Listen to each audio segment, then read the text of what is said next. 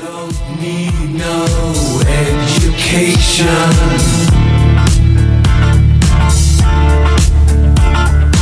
We don't need no thought control. No dark sarcasm. Picture the scene. We're sitting at a lunch table. It's like 11:30, which is too early for lunch. We're just two guys in a cafeteria surrounded by a bunch of other guys and gals and whatever other genders there are, just hanging out, eating lunch, talking about movies in high school. Jeremy, what are you eating for lunch? Well, growing up in Montreal, Canada, we had at our school something called chicken a la king, Ooh. which was sort of this, I don't know, kind of stew-like product with chicken ? Bits, and I'm assuming peas and carrots and like sauced up. I think you're supposed to have it over rice. I believe I put ketchup in it.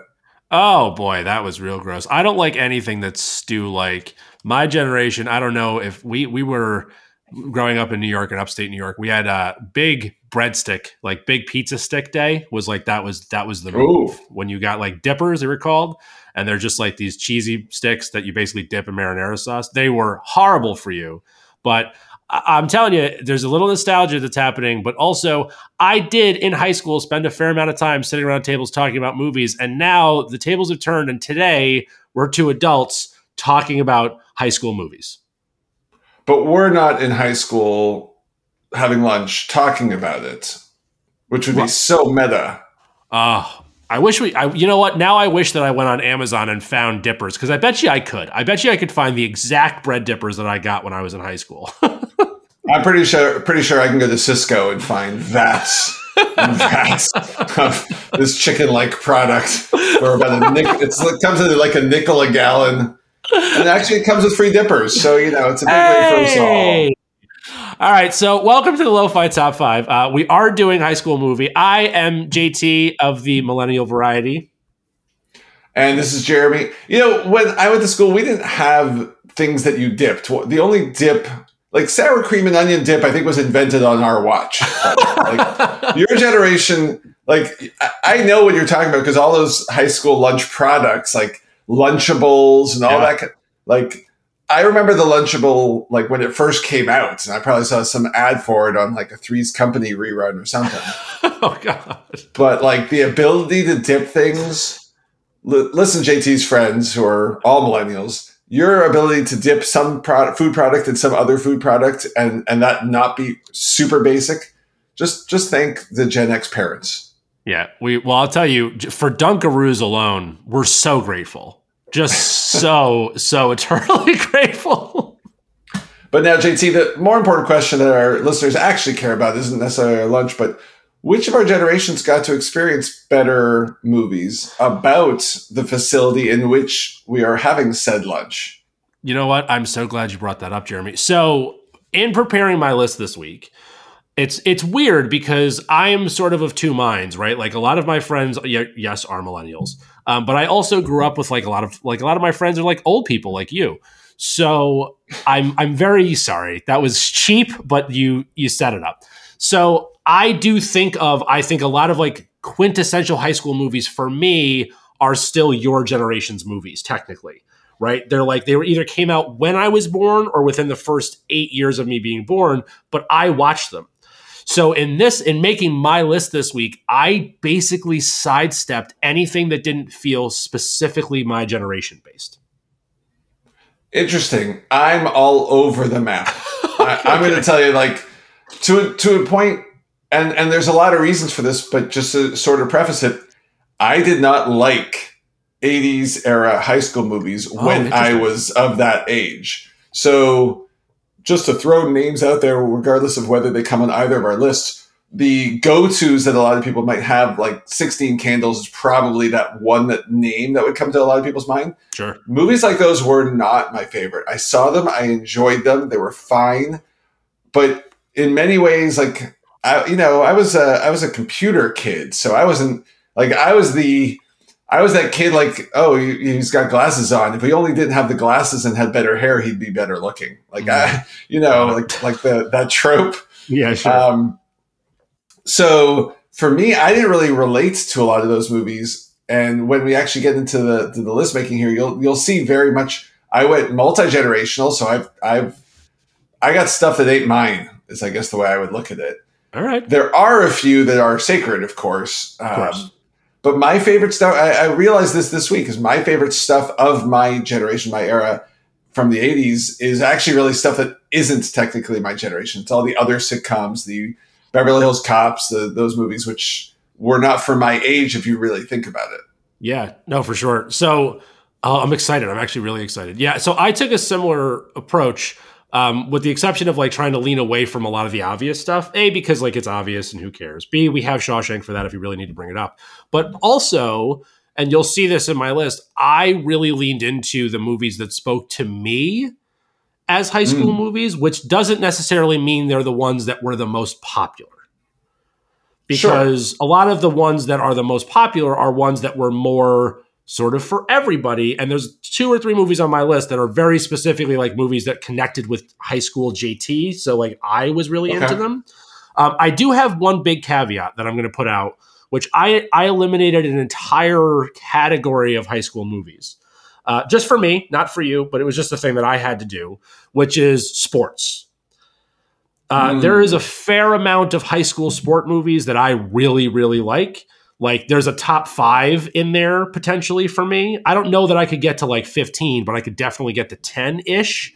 And for that reason, there was enough of them. And I was like, this is going to pollute my list. And at least 1, maybe 2 would slide into my top 5. So I just got rid of them entirely. So of the 9 titles I've picked for you this week, I'm taking Remember the Titans off the list. That is one of them. There you go. There's 2 more that were 3. Listen, we've talked about Bring It On before, and there's 2 other ones I don't want to talk about that like I definitely could have slid. 1 absolutely could have been in my top 5, but I was like, yeah, you know what? Those are like sports movies that happen in high schools, not a high school movie that involves sports, and that was sort of my flip to include or not include. Well, if we're doing that, I'm just going to tell you there's one movie that everybody listening to is going to be like, well, of course Jeremy's picking this, probably even Shawshanking it. That I've decided, I wrote down this simple note about it. We'll see where it comes in. I think you might have it. I have a movie, though, I have labeled as not actually a high school movie, even though it features scenes in high school, but is much more a movie about teenage lifestyle. Full stop. Interesting. I actually don't know what that is now. I thought you were going in one direction because I was mentioning sports, and now I don't know where you're going. Okay, well, that's fun. All right, so without further ado, let's get into the list, which means we'll start with our Shawshank. The Shawshank is, from our very first episode ever, the most rewatchable movie of all time. So is there a category-defining movie around high schools? You go first this week. Yeah, oh, absolutely. It's from 1985. I don't think I have to say any other words than that, and you're going to agree with me is my assumption here. But the movie does star Paul Gleason and Anthony Michael Hall. Anthony Michael Hall? In 1985, now I'm confused. This is not the one I thought you were going to pick. I think it is. I think you just didn't realize he's in that movie. You confused him with another actor or something. Is this Breakfast Club? Yeah. Yeah, okay, fair enough. For some reason, so you said Anthony Michael Hall, and I was like, Weird Science? I don't know why that happened. I was like, is that a high school movie? I guess it kind of is. Yeah, fair enough. I was actually thinking you were going to Shawshank something else, so I was caught off guard. But yeah, this was in my we don't need to talk about this. It didn't make my list anywhere, like just because I was like, yeah, it's just Breakfast Club. Yeah, it's just Breakfast Club. But Weird Science, by the way, did not, I'll just, again, disclaim, does not make any of my lists, but is absolutely a high school movie. Yeah, it definitely is. What the blues, the jazz scene is one of my favorite, you could never do that scene again scenes, I think, that I can think of. But, so I have a Shawshank, and it's a different one, and it's definitely generational, and I'm not going to talk about it a ton, but July 9th, 1999. Any guess? Wait, can I guess? Yeah. I don't know anything about this movie. I've never seen it. My assumption is you have picked Can't Hardly Wait. I have not. So not as the Shawshank. So I'll give you the 5 words, and this is how all of my 5 words are this week. We're playing Thesaurus 5 words. United States filled pastry. Got it. I have this in my top 5. I'm willing to cede it straight up into Shawshank. I wrote movie ruined MILF for everyone. Oh, that's funny. So for my generation, right, if I really think about my generation, I think if everybody had to pick the quintessential high school movie, I think universally you're probably 75+% everybody goes American Pie. Interesting. I really thought Can't Hardly Wait was your generation's Breakfast Club. I'm sure it's going to come up. It will. Yeah, America, it's funny. I almost do want to talk about it a little bit because of the generational difference in experience. I think it'd be interesting to hear from you a little bit about how this fit in, but I also don't want to violate the sanctity of the Shawshank. Well, so let's do this. Listen, it's our podcast. We can do whatever we want. So you did have it on your list. You're willing to take it off your list, or do you want to do it and then I'll just talk about it from my point of view afterwards? Or we could just like have a conversation and you can still leave it off your list. No, I think it's worth leaving on the list because A, I'll enjoy talking about it a little bit, and B, I actually think I really do want to hear from you about it because we have not talked about it at length. I think it's come up. We sort of like dabbled around American Pie a couple of times, but it's never really hit. And I actually think its profound nature to you, like Breakfast Club, we have talked about one way or another, and it's such a, we talked about this in prep, like, we don't have any of these the really good ones without a Breakfast Club, right? It's necessary. So why don't we go straight into the top 5 right now? Do it. We'll go straight into American Pie since I am first this week. And then I have we have no guessing. I assumed that there were no 2 actors I could pick, but the ones I had hoped might be the most, you'll probably get it, but stumpy-ish, were Allison Hannigan and Eugene Levy. I thought maybe she's a little less prominent in the movie, Yeah, Levy would have given it away for sure, just because if you're saying a high school movie and him, I know what movie you're talking about. Yeah, I guess I can't. Maybe the sequels. I don't know. I'm trying to think. Was he in any other high school related titles? No, but I do think for my generation, if you're not a Christopher Guest fan, he is Stifler's, or he is Jason Biggs' dad. Like that's who he was for an entire generation of people that didn't know Eugene Levy until Schitt's Creek. Like there's a lot of people in my world that I think of him exclusively in that role and don't know all the other comedic work that he did because it wasn't in our wheelhouse, right? That stuff, that whole like late 90s, early 2000s guest stuff was not really for me. I was 12. So the Eugene Levy appearance that would be my definer for him is Splash. So I think I want to go with 83, 84. I haven't looked that one up in a bit. But to me, Eugene Levy is sort of the bad guy from Splash as my first sort of what he was for then years to come. Obviously now he's to me now, actually, he's just Eugene Levy. He just does so many things. Yep. While he has like a type and he's often that type. That is sort of the equivalent, I think, is like 12-year-old JT saw him as the dad, and 12-year-old Jeremy saw him as the bad, literally, by the way, the bad guy from Splash, who was so mean to nice Daryl Hannah. Why was he have to be so mean? So I'll do my American Pie bit really quick, and then let's hear more about yours, which will be interesting. So first thing I want to say is my 5 words.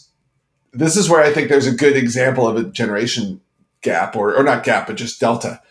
The term MILF, which we won't define for our audience here because you have the internet, at that time was at best like an Urban Dictionary kind of term. Yeah, like people didn't know what that was. That was like a nod. That was like you referenced the Irish Goodbye on an episode a few weeks ago. Like there's just some of these terms that were like a little bit less mainstreamed. Sure. And this movie just took it straight up to the front of the class. Like, here you go. For me, though, this is like 3 years out of college. So it's very clearly looking back at high school. And I think also it's hysterical, right? Yes. And it's coming out at that era of pushing lines and limits that, I think we said a few months ago started probably with There's Something About Mary. And this took it up to a certain height that was unparalleled. It was as irreverent as our Animal House or Caddyshack or movies from when I was a kid, which again actually aren't movies from when I was a kid, right? Right. They're movies, or literally they are movies from when I was a kid, but appreciated more in college. Right. And so American Pie actually is in that stratosphere for me, even though it doesn't have the same like true legacy that the ones that came before it did. And I think it suffers a little from, it's you can't make a lot of this movie again. You can make some of it again, but definitely not all. And the kids were fun to watch. Like, this was all new talent, all being discovered, really authentic seeming. Again, it's sort of, for me and my generation, that window into, those kids today, but still in the age where we could relate to those kids today. Like, I could watch this movie and be like, oh man, high school, yeah, maybe it wasn't so bad. Maybe that was a lot of fun. Maybe this was cool. Maybe that was cool. In a way that I think I could only do as a 20-something. Yeah. Yeah. It's interesting. So you were 14, 15? I was 14 when this came out. This movie was a huge, huge deal in my high school, like for all of my friends. Like, I remember it being a thing. It came out a year after the movie you already referenced before, which is Can't Hardly Wait, which is going to be my first entry into my list. And I'm going to say that now because I'm going to flex into why that movie, not this movie. So sure. I love American Pie is hilarious, right? Like, I think a lot of people this is one of the better taglines of all time. That's like an under the radar, which is like, there's something about your first piece. Like, that stuck with me forever. Like, I remember that box art. But the thing that I didn't like about American Pie, and the reason that it didn't resonate with me, is everything just seemed turned to 11 character-wise. And what I like more in most of the high school-like movies that I identify with is when they're a little more subtle about the nuance of high school character development. So it's more like, yes, there's this character, but they're not like, it's not Oz being the perfect person and Jim being an absolute bumbling fool and Kevin being the cool but not fitting in and Nadia being basically the hottest girl on the planet. Like, just ratchet everything down to a 7, because in high school, no one's actually that put together. Like, right. I like that. I prefer that. Right. So that was always my issue. Listen, slapstick wise, it's hysterical. There's a minimum of 4 scenes in that movie that are like forever remember scenes, like that are just like permanently burned into my movie ethos, like that'll never go away. But I feel the same way about it now that I did then, which is like, it's good and I like it. But if you put it next to Can't Hardly Wait, where first of all, I liked the cast more because it's just a huge cast. And second of all, for me, Can't Hardly Wait's a better movie because they just developed all the different versions of high school are like on display more, and it feels a lot more approachable. There is no sleeping with mom. There is no absolute 10 foreign exchange student, right? It's more like normal high school stuff, and it's a movie that I really like, just better. Listen, like, I just do. I like both these movies. Neither of them are gems, by the way, like in the grand scheme of like great film. But listen to this cast so like you said with American Pie, right? Jason Biggs, baby Natasha Lyonne, which is great. She's amazing now. Eugene Levy's amazing. Jennifer Coolidge, who's like, it's kind of, this is probably this and what's that other movie you just made me watch with the lawyer? Why can't I think of the name of it? Bring It On? Yeah, no, with the lawyer, when Jennifer Coolidge is the nail person. Oh, Legally Blonde. Legally Blonde, right? Sean William Scott's in this one. But then, like, if you think about Can't Hardly Wait had Jennifer Love Hewitt, Ethan Embry, Sean Patrick Thomas, Donald Faison, Jamie Presley, Selma Blair, Brecklin Meyer, Jerry O'Connell, Jason Segel, Melissa Joan Hart, and Charlie Korsmo, who has barely did anything, but Korsmo was also Hook's son, which always made me laugh. Well, that's Korsmo's career sort of winding down moment. Yeah. Right? Like that, like Hook, and he had a couple other things in that early 90s time frame where he was like, oh, this kid might become a thing, and then just sort of didn't. Last question on American Pie for you before you move on. Saw it in theaters, and if so, how many times? Saw it in theaters once. Okay, but this is 99, so it's the beginning of DVDs. Like, what was how do you remember rewatching this? Because I'm sure you've seen it 100 times or whatever. Like, Yeah, the life cycle was mostly DVDs. Like this was a like at your buddy's house after school, let's put American Pie on in the background. Like, messing around. Like that's totally what it was. I remember where I saw it at the Norma Jean Theater on Madison Avenue. Like I remember seeing it. I remember who I went with. Like it was a thing. Like it was like, oh, this is a movie for us. Let's go see it. And we did. And I had some friends that I think saw it more than once. I liked it, and every time it was, I never protested. Like, it's not a movie where people are like, let's watch American Pie, and I'm like, ugh. I'm like, all right, cool. But if somebody's like, do you want to watch this or Can't Hardly Wait or some other movies I'll talk about later, like, I think there are significantly better movies in this one. This one was just like a pure slapstick comedy version of High School, which is fun.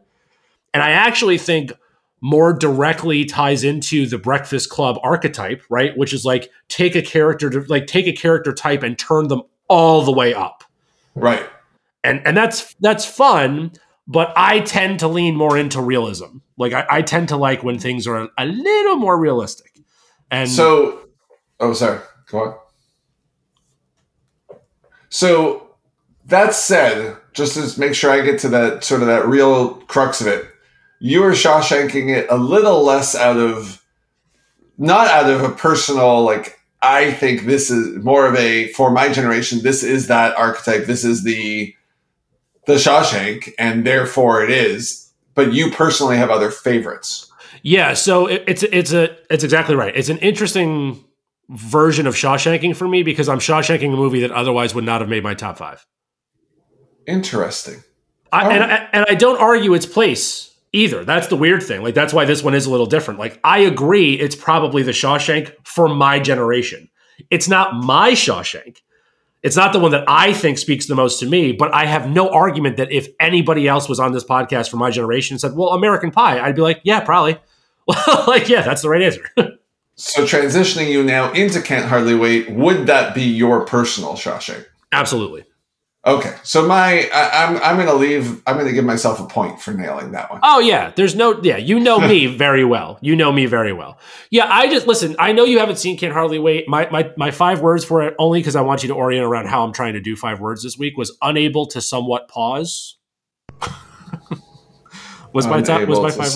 Oh, okay. What was the last one? The American Pie was United States filled pastry.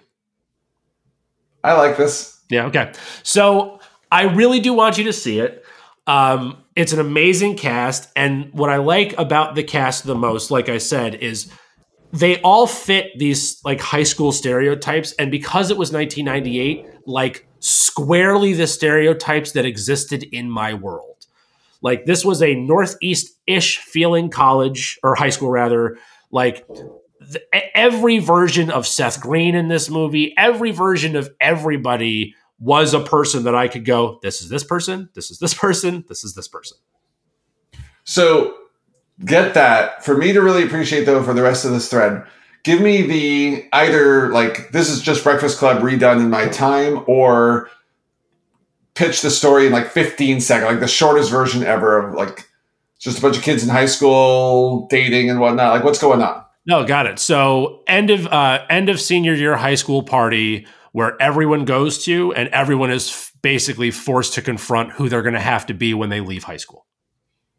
Okay. And is the premise like, if it's the end of the party, is it like some losing virginity, some who's going to do the crazy jump in the pool, who's going to do this, that kind of stuff? Nailed it. And does the story arc like pre-party, like the setup, or is it all like one night in this storyline? You know what I mean?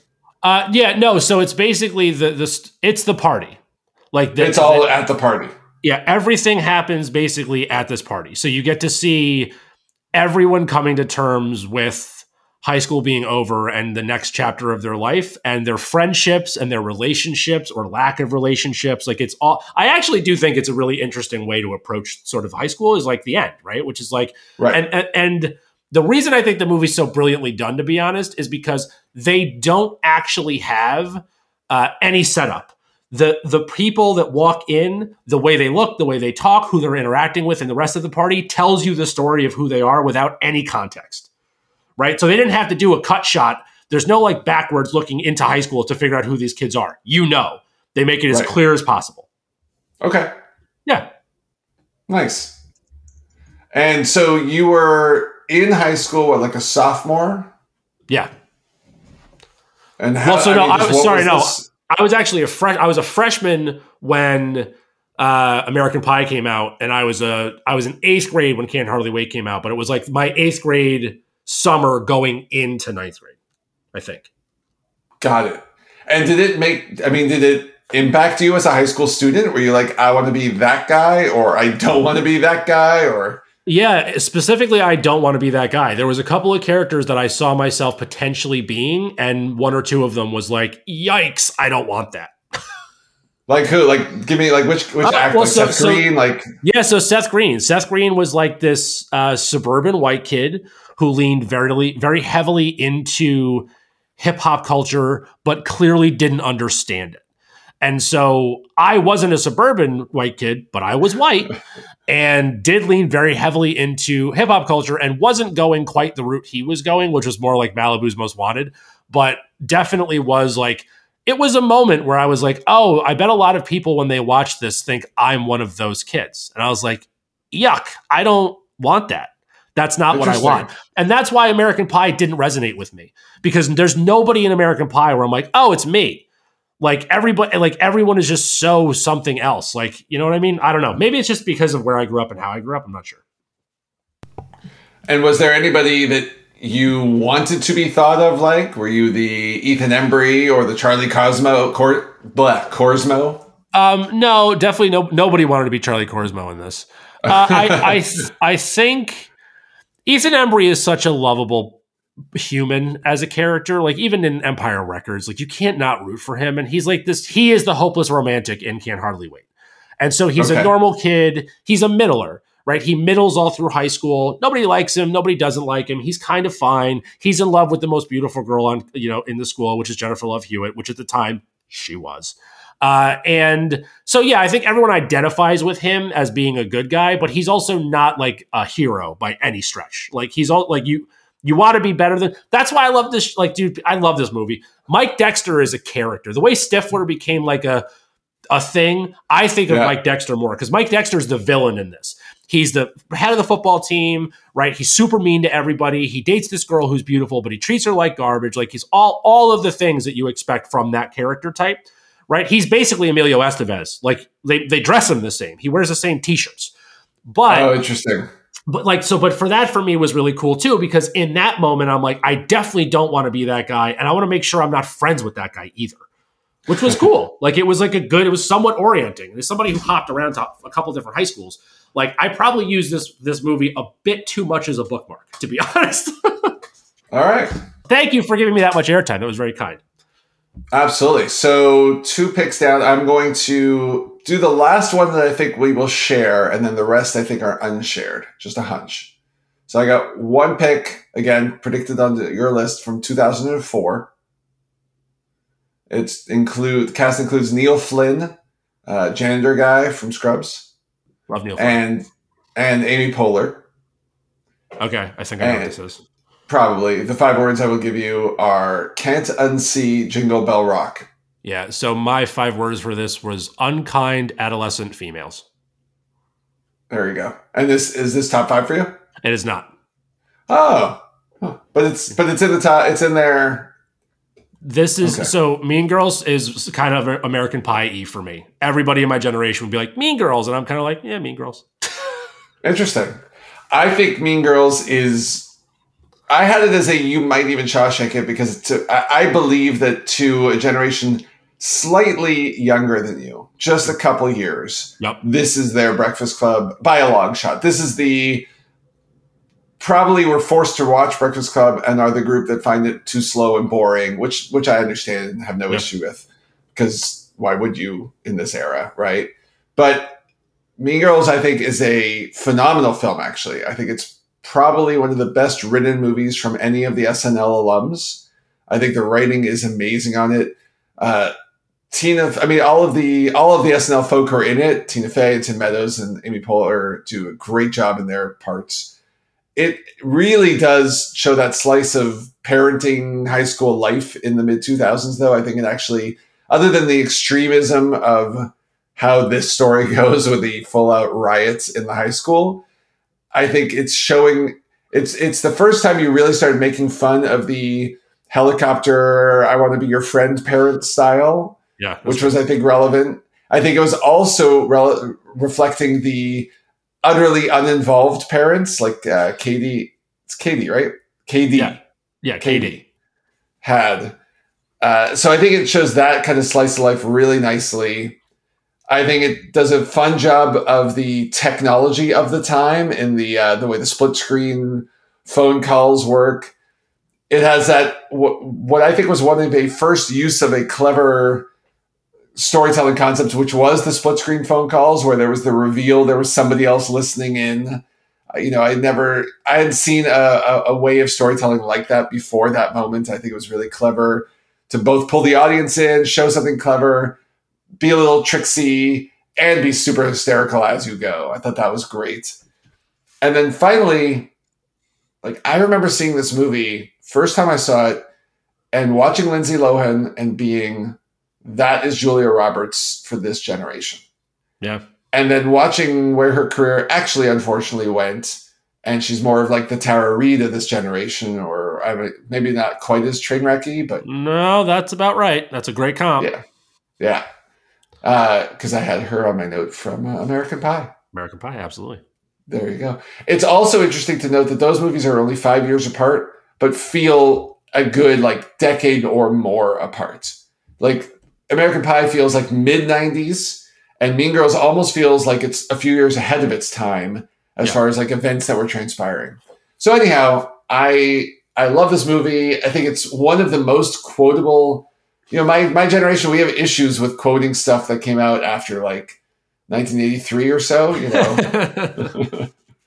Not true. We'll go into the early 90s, Wayne's World, and etc. But of course, 2004 Mean Girls is. I would wager that for Gen X, it's probably the most quotable post-2000 movie. I'll lay that out there until I contradict myself later down the road. Anchorman? More you than us. I don't think we quote Anchorman as readily. Okay. I can follow the quotes from Anchorman. Same with like what's the Animal House one? Where they live in a frat house. PCU? Go back. Old School. No, Old School. Old School. I was like, PCU is your generation. Right. Old School's got some good quotes like Frank the Tank and Not Enough Time. Yeah. But I think Mean Girls is up there. Yeah, I would argue, so this is a great pick. I think it's probably, of all the movies that I have on my list this week, I would put it in the top 3 of actually best movies. Like, just start to finish, like, reviewing it, not like as a do I like it, but like just is it a good movie? And this one's a really, really good movie. It's definitely top 4, maybe even sneaking into top 3. Yeah, I really like this movie. I think it's a good pick. I'm glad you picked it. I have a high respect for it. It's just not like, it's not as like in my top 5, like there's a lot of movies in the same genre that I would pick before it. Fair enough. I pegged it as a likely top 5 for you, but that's fair. I accepted being out there somewhere else.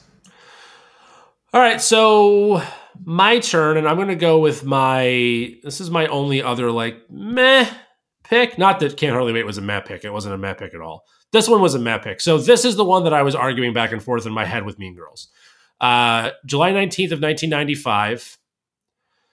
Let's go with Breckin Meyer and Donald Faison again. What year? 1995. Breckin Meyer, Donald Faison. Yeah, I have this. I'm assuming. Well, why don't you give me your words? But I will positively identify if I was right. It's Word, and it's just Simple-Minded. Clueless. Yes, correct. Okay, yeah. No, I'm by the way, 3 for 3. I'm just letting you know. Oh yeah, listen, the next 3, if you get 2 of the next 3, I'll be very impressed with you. So this one, I'm not going to spend a lot of time on Clueless. I was 10 when this movie came out, so it was a little bit below me, but I was always watching up just because my mom didn't care what I watched.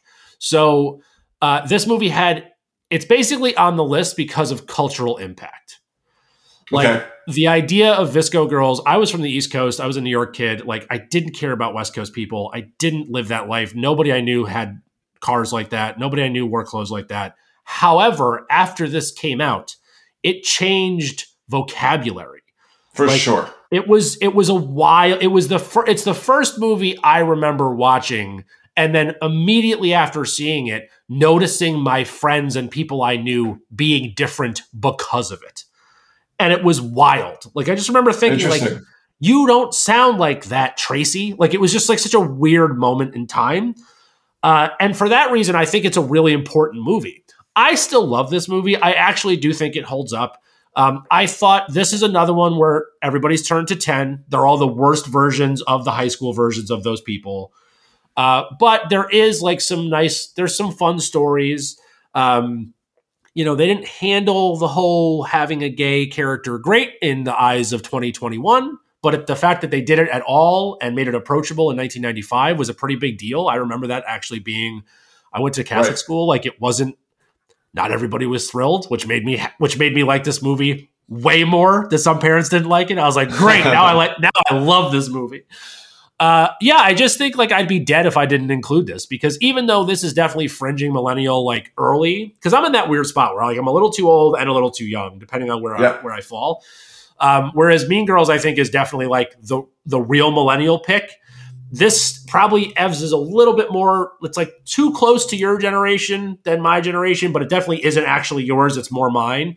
So I think there's a lot of people that haven't even seen it, and Mean Girls is just like a better updated version of this, because a lot of this wouldn't track today, specifically technologically.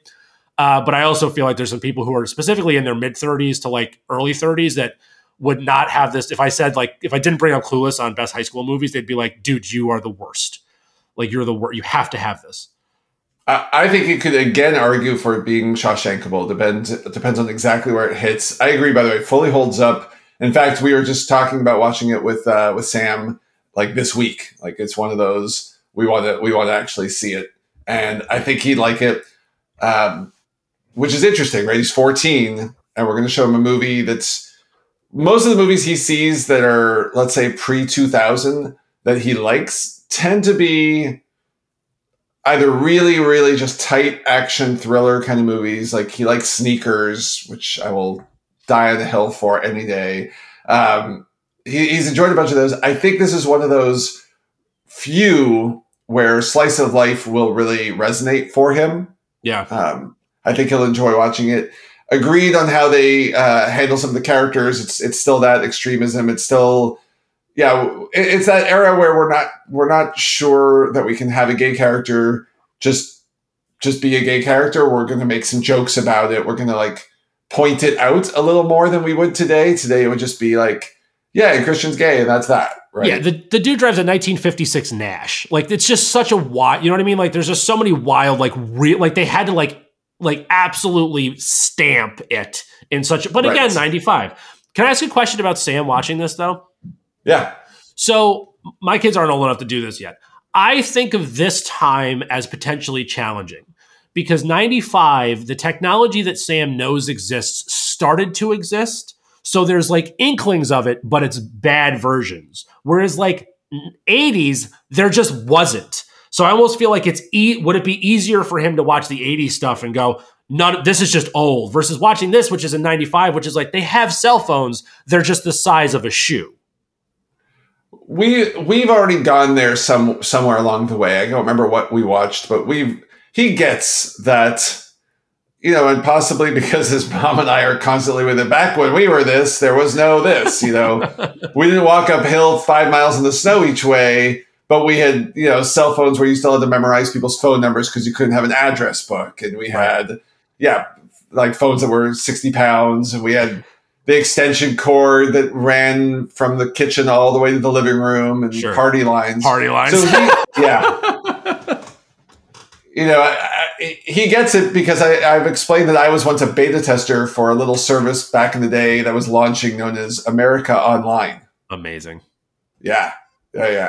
So he'll get that, but he'll probably have a lot of questions when certain technologies show up on screen. He might be like, what was that? Like, if we haven't talked about, I can't remember what they use in Clueless. I don't assume that beepers. I was gonna say I can't remember if they like use Lycos or something like that. Or No, there are cell phones and there are definitely beepers. nice. Well then, after Clueless, where do I want to take us? I got one more that I thought might make your list because I know you like the director in movies, and I know you actually like this movie, but I don't know if it would have come to you as a high school movie. So we'll see how you did. Okay. This is on my, I think JT would have this, but I also think this is a high likely when JT sometimes forgets a movie he really likes. That happens a lot. It does. Mad Max. 1998. Okay. With Brian Cox and Luke Wilson. Oh, I love both those people, and I have no idea what you're talking about. Only School with Kite Flying. Only School with Kite Flying. 1998? Yeah, it's a weird clue, by the way. I was really stretching. I wish I just copied your theme this week.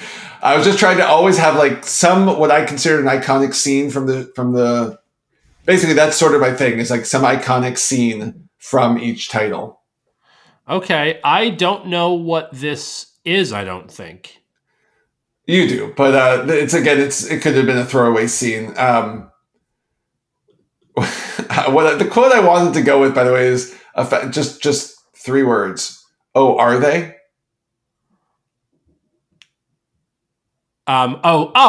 Rushmore. Yes. Okay, so yeah. Oh God, JT, you're stupid. Yep, fair enough. I have Rushmore in my like contender pong just because I've talked about Rushmore before. But this is a brilliant pick, and I love this. Oh, okay. But you didn't miss it completely. No, I have it written down as the year is wrong. I immediately went down to Rushmore when you said kite, and I have it written down as 1999. And I was like, oh, I guess it's not Rushmore. What else is there a kite in? And then I just went to the internet, which told me that I wrote it down wrong. So we're okay. I've done that before. Yeah, I know we've talked about Rushmore a couple times, but it is so good. It is my favorite of Anderson's movies, as we've talked about. And I don't think we've talked about this movie as much as the context of like the high school dynamic. We've talked about sort of more of an Anderson movie we like a lot. I think this is one of those, like, Jason Schwartzman's done a few other things. He was in, he plays sort of smaller parts now in a bunch of different things. He's definitely had his career. He's been in more of Anderson stuff. He was in Darjeeling Limited. Yep. But he was perfection in this movie. The braces wearing, thick glasses, super smarmy, crazy, smarter than he should be, precocious character who is also completely socially awkward and has no idea of boundaries and where he fits in the world.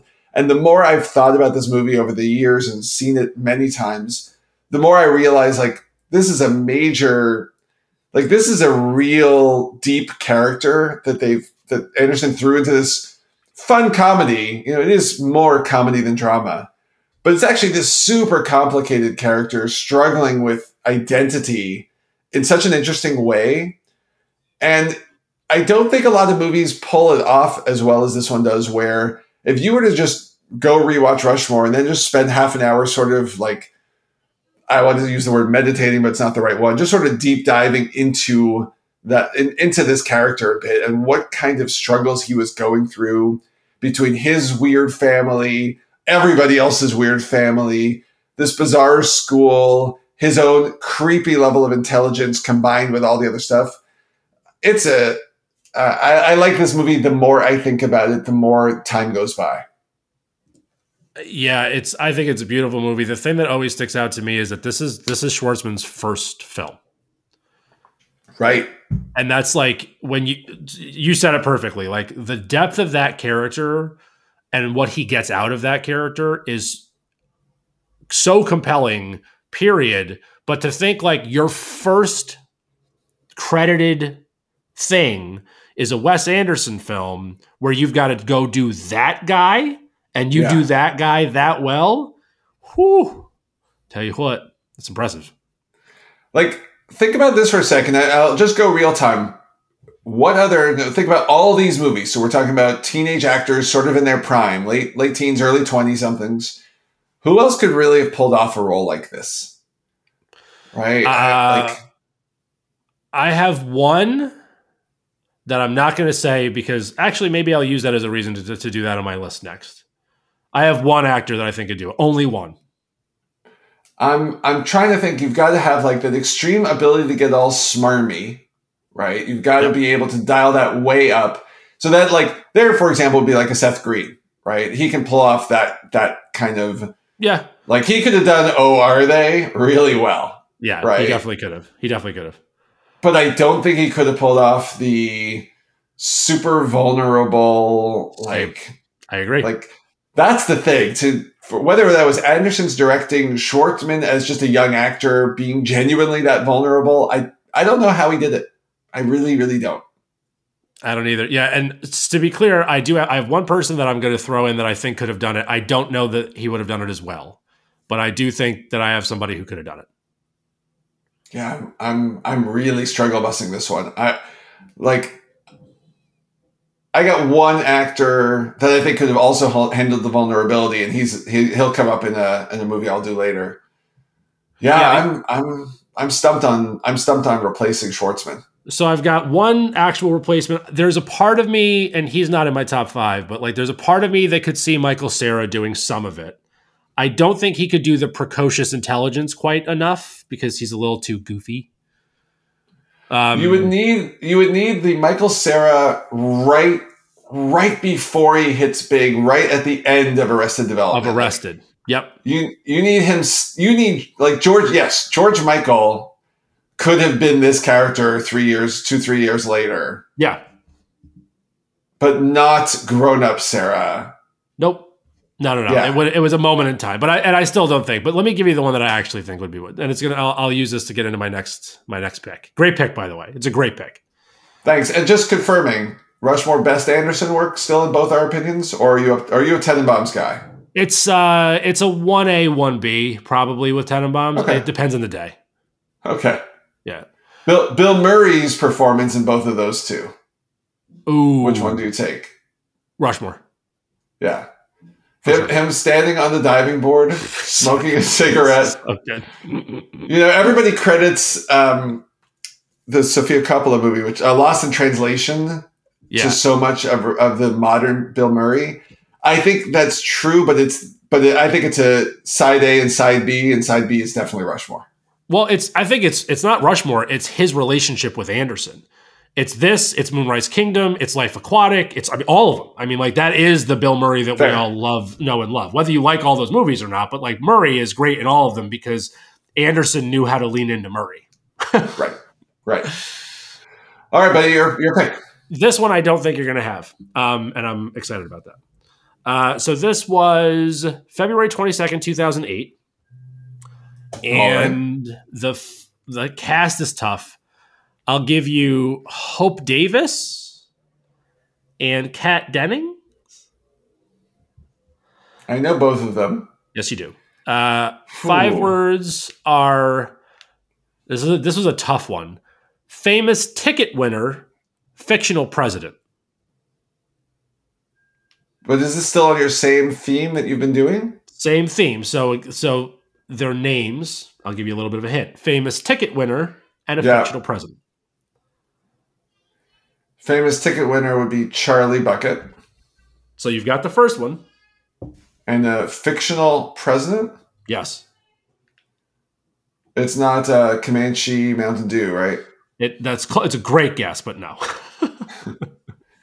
Well, the only Charlie movie I'm thinking of Charlie Wilson's War, but that's not right. That's the title of the movie, has the name Charlie in it? Yes, it does. Charlie. And it's not Charlie and the Chocolate Factory, because that would actually have been a bad clue with the ticket. And you're a much better clue giver than that. Thank you. And 2008, Charlie,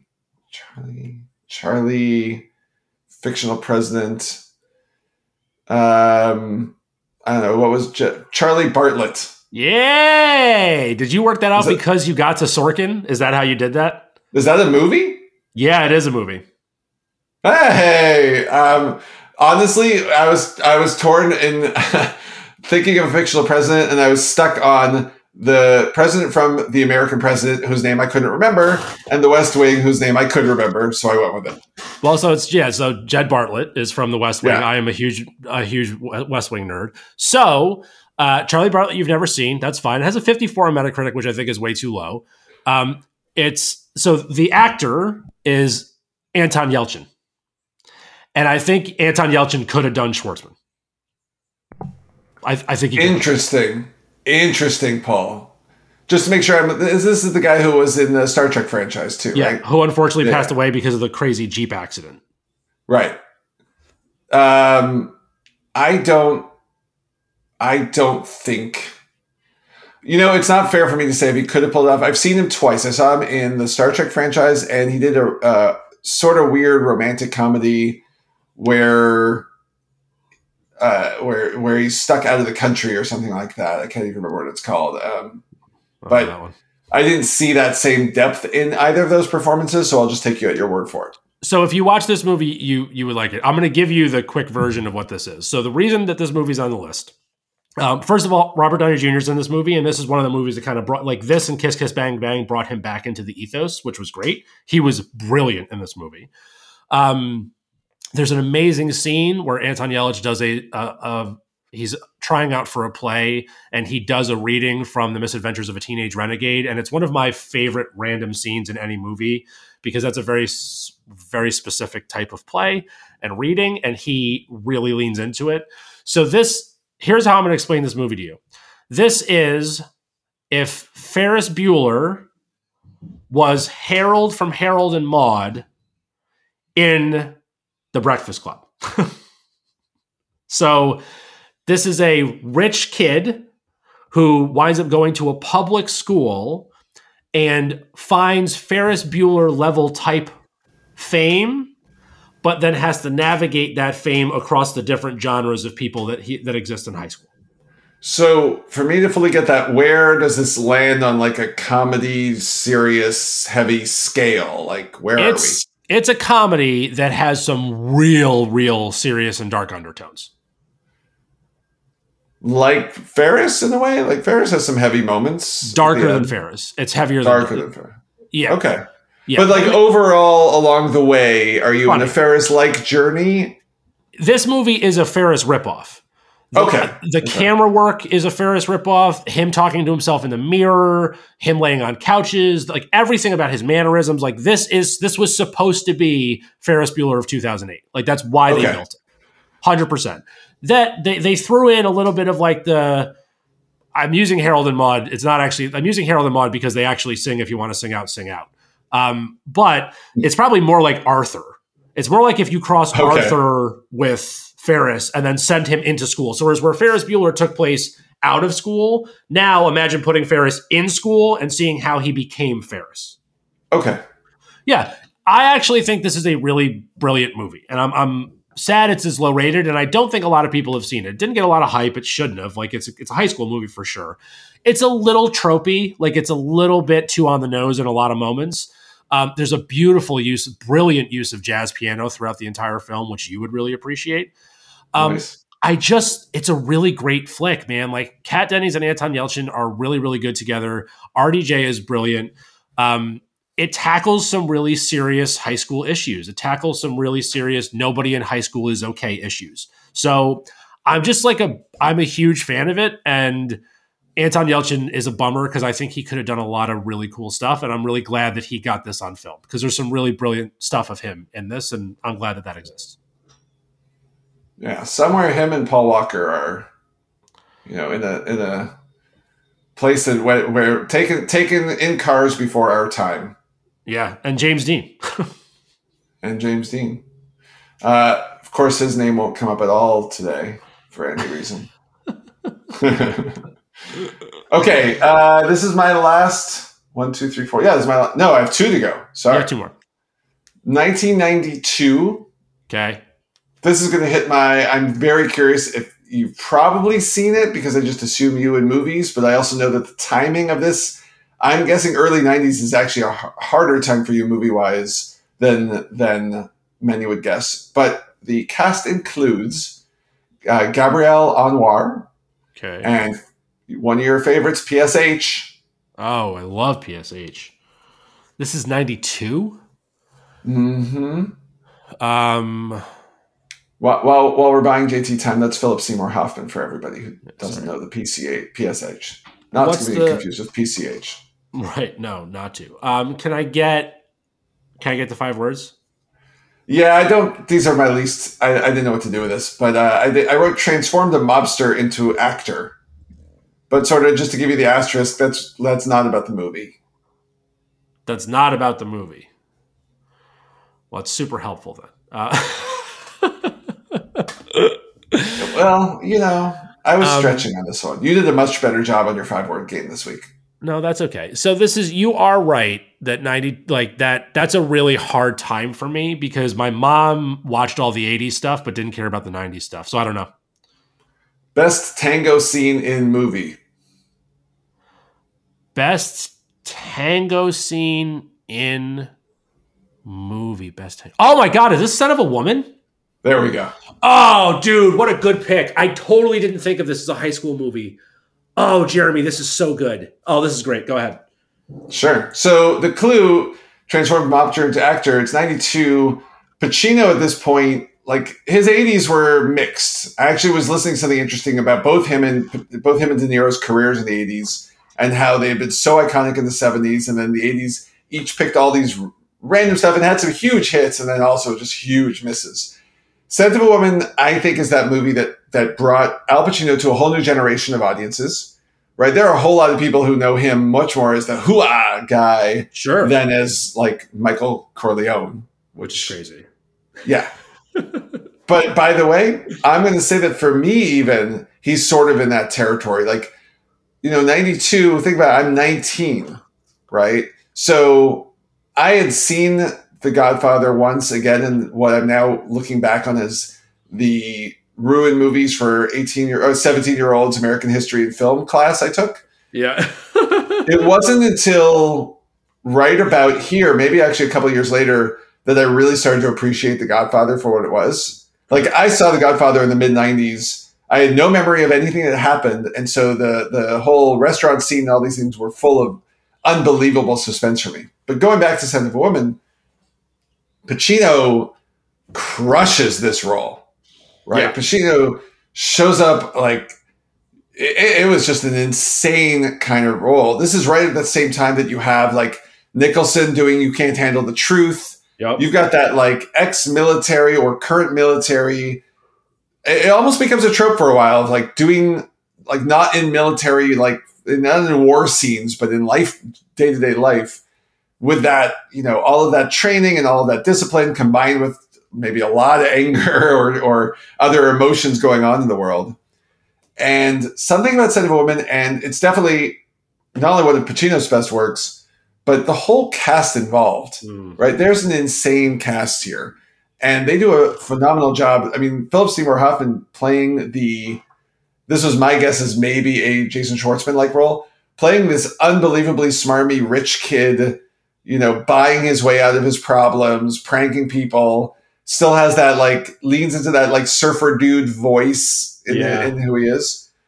But watching the journey throughout the movie of these life experiences happening in New York, especially the tango scene where Al Pacino gets Gabrielle Anwar, gives her the rose, and blindly leads her through this amazing tango performance, is just so great.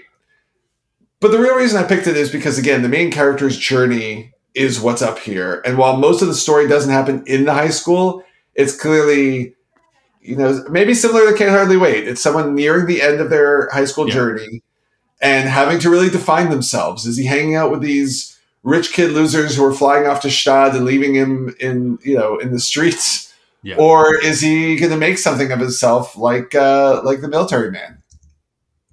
I'm like so sad that I didn't think of this. It's a great pick. And hoo-ah. Hoo-ah. Hoo-ah. I'm realizing as I'm saying that, like my this is some serious allergy season for me, buddy. I'm just sort of listening to myself through the microphone. I'm like, oh, I don't want to listen to this guy talk much longer. Get him some more Zyrtec. Oh, that's funny. All right, I'm going to go to my next one. I'm going to make this one pretty quick. October 3rd, 2008. I'll give you Kat Denning again and Seth Meyers. I don't. So I did a thing with the what JT will pick movies. I didn't write down the years, so I wouldn't be able to guess perfectly. I'm guessing though that is Superbad. No, Superbad is Ah. good, but not in my top 5. I love Superbad, but it's not there.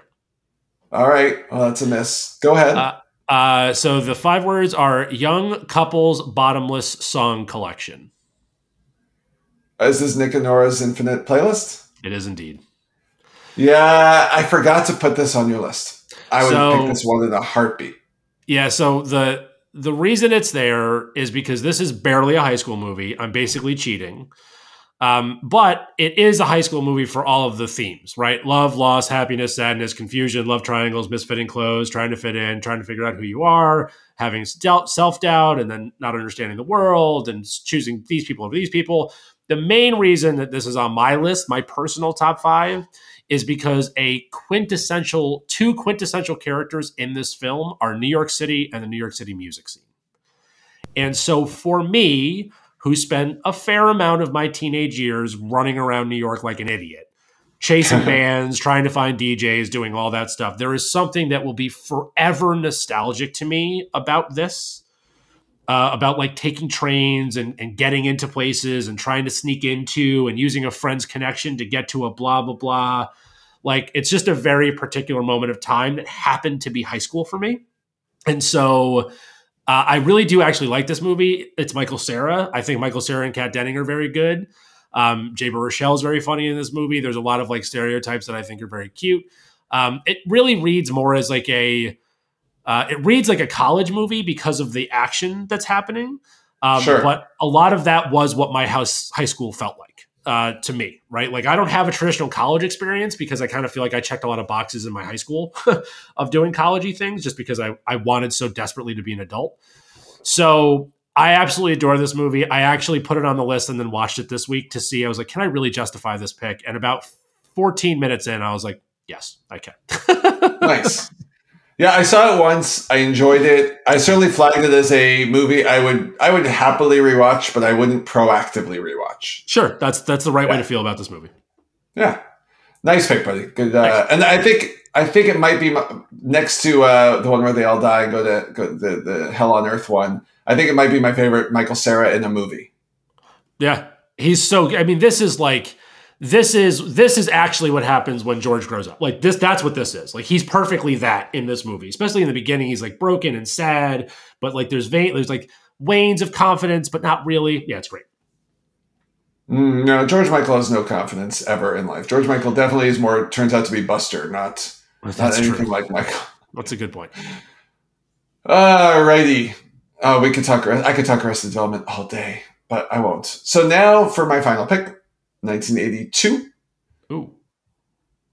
Unforgettable pool scene. Our Pizza. No. Rodney Dangerfield? No. Oh, you were thinking of... I know what you're thinking of. School Ties? Back to School. Back to School, right. Sorry. Back to School. No, so 1982. The unforgettable pool scene is the red bathing suit scene. It is. And it's... That's Chevy Chase? It is not.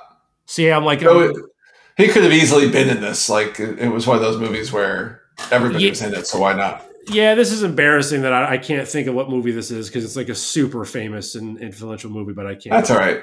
I forgot to give you the cast members, but they won't change anything for you, but I would have given you Forrest Whitaker and Eric Stoltz.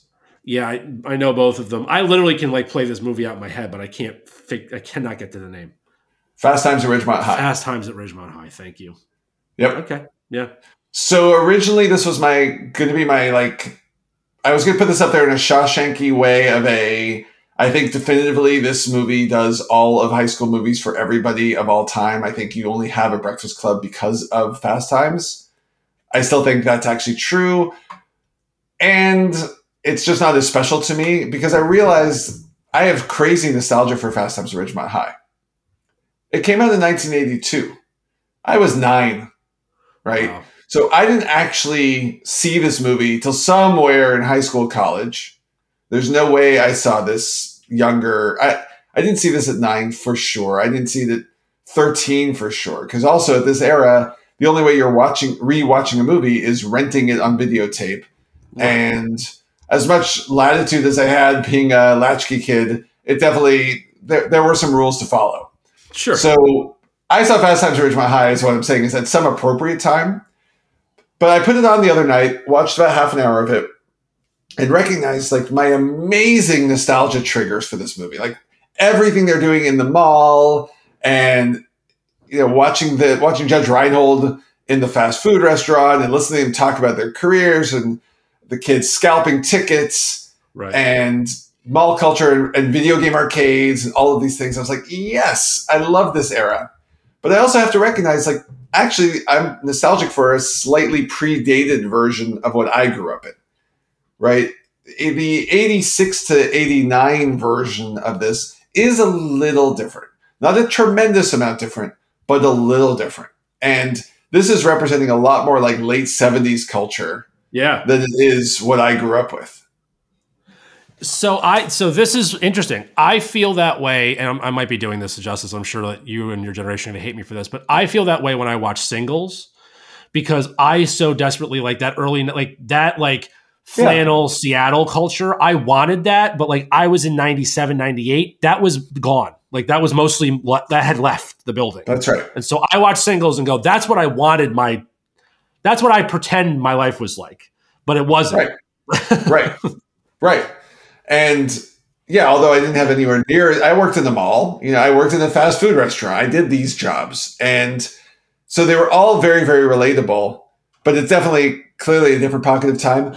What I think is interesting, and you and I have touched on this in some of the movies we've talked about today, it's actually I think some of the most developed high school kids as characters, right? That's fair. Other than Spicoli as sort of nothing but Burnout, which is fair. Like you had those kids, like the Burnout. It's not like you had Burnout kids who were also like amazing math students. Like Burnout kids were Burnout kids. That's what they did.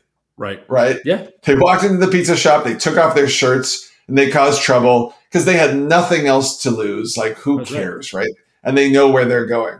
And I had those friends, and like I remember that time. But all the rest of the characters, from Judge Reinhold, Phoebe Cates, Eric Stoltz, even the ticket scalper guy, Mikey, they're all multifaceted in a really, really interesting and well-developed way that I think you start losing after movies like this. And occasionally they flirt back to in different eras. Like Rushmore sort of has multifaceted, Mean Girls has multifaceted, but like American Pie, Breakfast Club don't. Right? Yeah. So I had to put it in because I really do like the movie, and watching it, gosh, it was actually hard to watch only because of the amount of nostalgia trigger was so high for me that I was like, wow, I love this. Those were the times. Yeah. And that's what I wrote down this note. It's like, hey, when you talk about this, those weren't your times, and don't forget that. That's awesome. You just made me think of something. So actually, the reason I love Can't Hardly Wait and not American Pie is because American Pie is doing more Breakfast Club, and Can't Hardly Wait is doing more Fast Times. Because what it is it's not just character development, but it's volume. When you allow to have that many when you have that amount of characters, you don't have to turn them all the way up. You can allow them to just sort of exist and be who they are. And that's what Fast Times does, which is why I prefer Can't Hardly Wait, because they do the Fast Times trope as opposed to they go wide instead of deep. Yeah. All right, what you got next? All right, great pick. This is my last one. I'm glad I saved this for last because this might actually be my favorite movie. And I think this is the one that's probably most... I love Can't Hardly Wait. So March 31st, 1999. God, this cast is so good. I'll give you David Krumholtz and Larry Miller. Okay, I think I know this one, but I'm not gonna. It's not gonna come to mind. Let's hear your words. Okay, it is number, traits, despised, apropos, individual. Number, traits. Yep. Despised, apropos, individual. This is 10 Things I Hate About You. I was pretty proud of making that 5 words work. That was hard. That's pretty good. And it's one of those movies when I did my, time to go research to see if I missed anything. It was like high on lots of lists, and also I've never seen it, and You've I never know it. seen this? Nope, and I know it's again in a millennial wheelhouse thing, Oh, and again, I don't know why, but I didn't write it down on the JT list. so Jeremy. Okay. Heath Ledger, Joseph Gordon-Levitt, Julia Stiles, David Krumholtz, Andrew Keegan, Gabrielle Union, Larissa Olenek. Like, this is a cast of the time. It's basically the Taming of the Shrew, so you know the story. I think there's a couple of scenes in this movie that are aggressively iconic. I do think there's a part of this movie that gets inflated because of the Heath Ledger-ness, because he is like really, really, really Heath Ledger-y in this, in like his like teen heartthrob version, not like his crazy Brokeback Mountain or Dark Knight Heath Ledger-y. Right. This is personally, Larissa Olenek was my first big crush after Claire Danes, so a little bit of a like little thing there for me. It's cute. I really liked her and Alex Mack on Nickelodeon. This movie really holds up. It's hysterical. It's super cute. It's lovely. The characters make sense. They have a certain amount of agency, which is weird for a high school movie. Everyone's motivation tracks with who they are, and it's basically like a more real version of Clueless in some ways. I actually do think this is just like a tremendously well done high school rom-com, and like I think it's an archetype. I think it's better done than most, and they find a way to make it camp, but oddly believable camp, which is nice to me. I like camp. I'm a camp guy. Like, I'm all for fan service. There's a couple moments in this which is like, oh, this is a movie now. But there's also a lot of it where it's like, but you've built this character up just enough that this is like absurd that maybe they would have done it. And I could pretend that this is actually happening.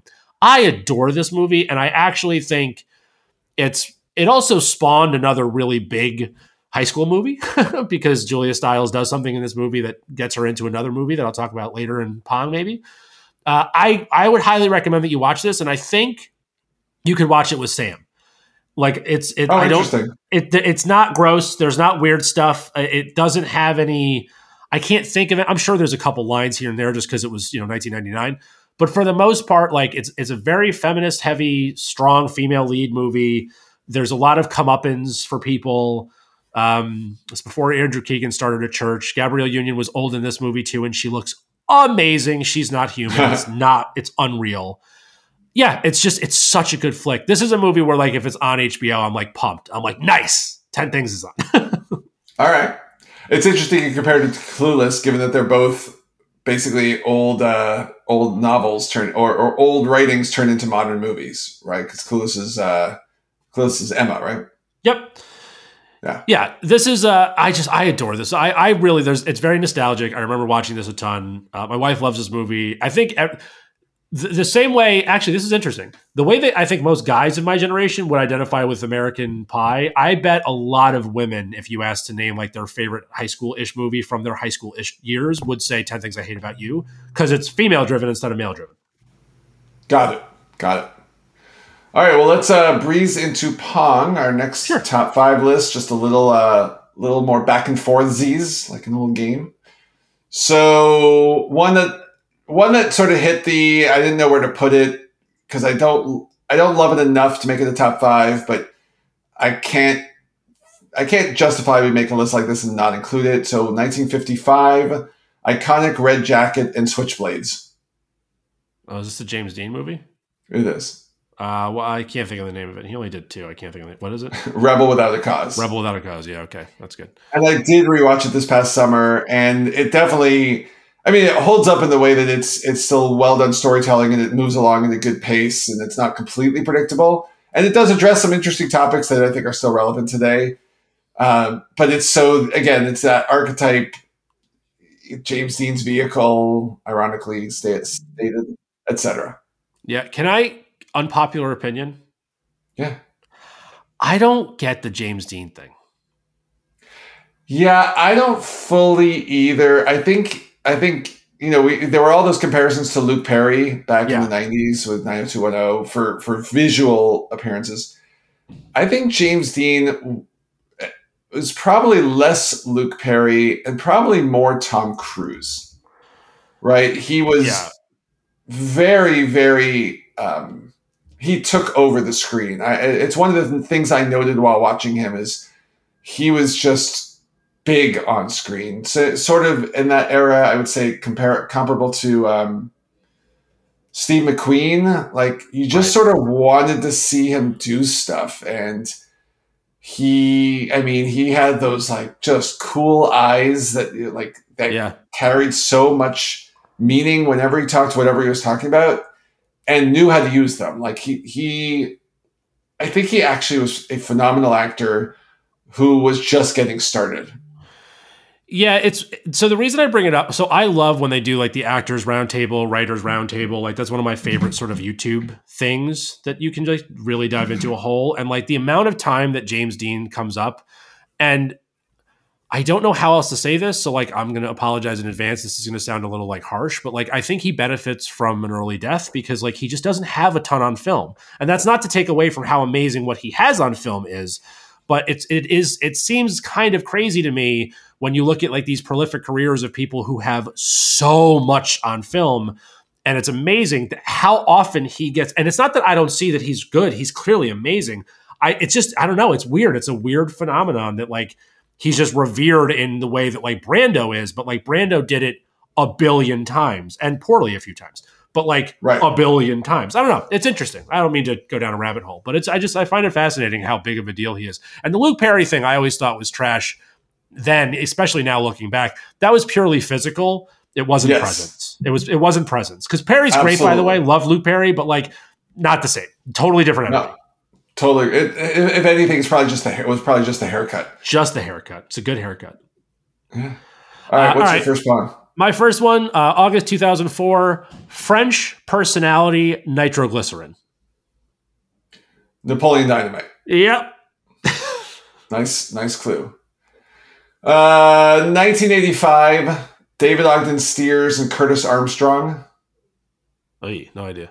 Curtis Armstrong is Booger. Oh, Booger. And So- David Ogden Stiers was from MASH, and he was the voice of the clock in Beauty and the Beast.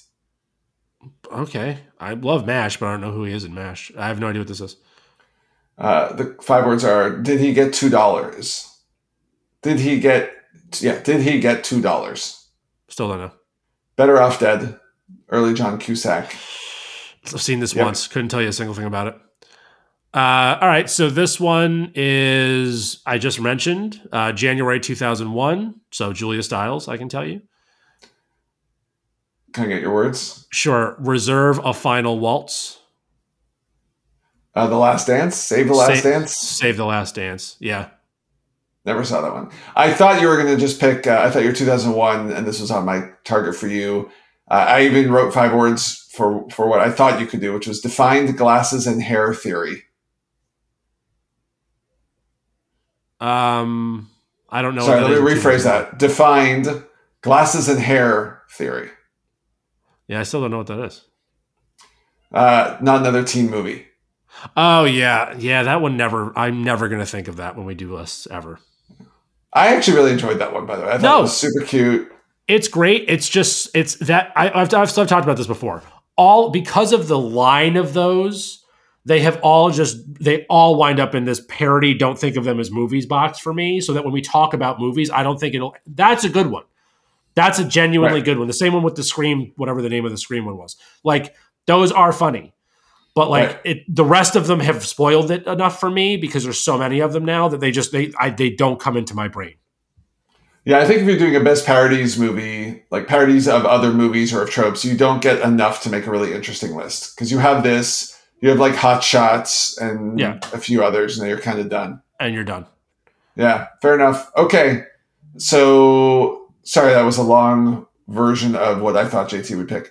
1988 with Shannon Doherty and Winona Ryder. Ooh. Fan of both. Can't think of a movie they're in together. 3 women, 1 name. I want to make a joke and say Practical Magic. I know that's not it. I have no idea.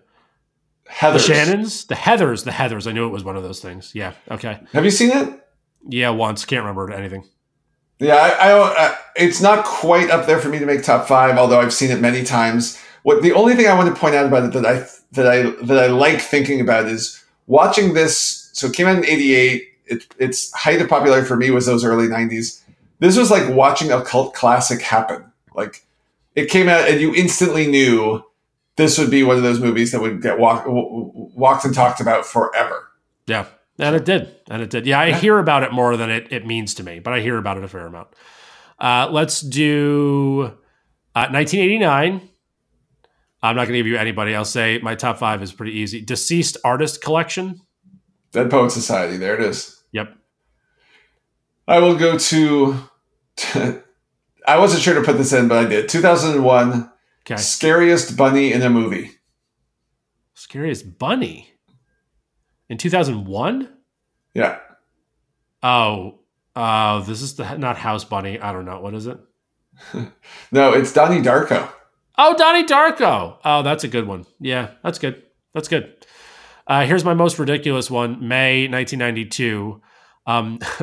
Paleolithic Fellow. Encino Man? Encino Man. We's the Jews. We's the Jews. Nice.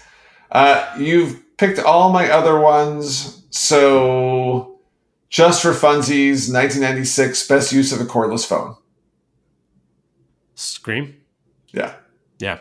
The only other ones that I'll just run through them. The only other one that I have, so I've talked about Juno before, so there's no reason to talk about it. This one I think is fun. 1999, Women's Entirely Something. Women's. She's All That? Yeah, She's All That. This was a big movie. The Freddie Prinze Jr. thing. This is a big movie for my generation, right? Nice. The whole this is the glasses and hair theory. It's like, oh, take your glasses off and put your hair down. Oh my God, you're a 10. We had no idea. Boom. And then the last one is Teenage Woman, A Budding Exit. Teenage woman. A budding? Uh-huh. Girls something leave? So the Girl Next Door. Oh.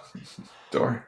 Girl Next Door has one of the best uses of a song, I think, in any movie ever. But anyway, that's it. So because it is your list this week, that means it is your pick for next week, my friend. What are we doing? Just before I jump in, I want to give the nod to the movie that I said could have been Shawshank, but I declared it was not actually a high school movie, but a teenage lifestyle movie. And neither of us picked it, which I think was particularly interesting, was Ferris Bueller's Day Off.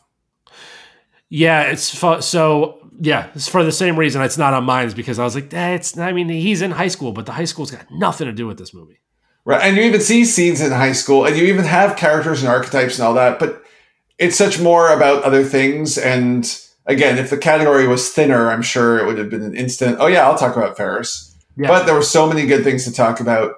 And by the way, I just noticed that I left 2 off my Fast 5 list. So those 2 were Billy Madison and Mr. Holland's Opus. Oh, Billy Madison's fine. I intentionally left that off. Mr. Holland's Opus is a really, really good one. And so the ones you did not say that I was surprised about, super bad. Yep. Didn't make your cut. 21 Jump Street, I thought might have made your cut. Yeah. Election. Don't like Election. Don't like it either. And then Scott Pilgrim, I thought was also possibly one of yours. So Scott Pilgrim, he's not in high school because he has an apartment, and I thought of that. I actually did think of it. Knives in Scott Pilgrim is in high school, but nobody else is. So for that reason, got it. Well, for my picking this week, JT, for next week, JT, given that I just came off 24 hours of being hungry, that would be Yom Kippur for everybody not in the know. That's right. I think we're going to reverse it right back around and have movies all about the food. Buddy, I love movies and I love food and I love movies about food. I could do this list right now. Foodie moody, foodie movie, foodie moody, foodie movie, moody you foodie. Next week. Oh, man, I want to end on that. But I do actually want to ask everybody, hey, listen, we're having a good time. We hope you're having a good time. Please do rate us in the App Store. Please do share with your friends. The more people that listen, the more we get to do this, the more fun we have. Guys, we are so close to being number one in Nepal again. We can do it. We trust you. We have faith. See you next week on the Lo-Fi Top 5. This door is always open.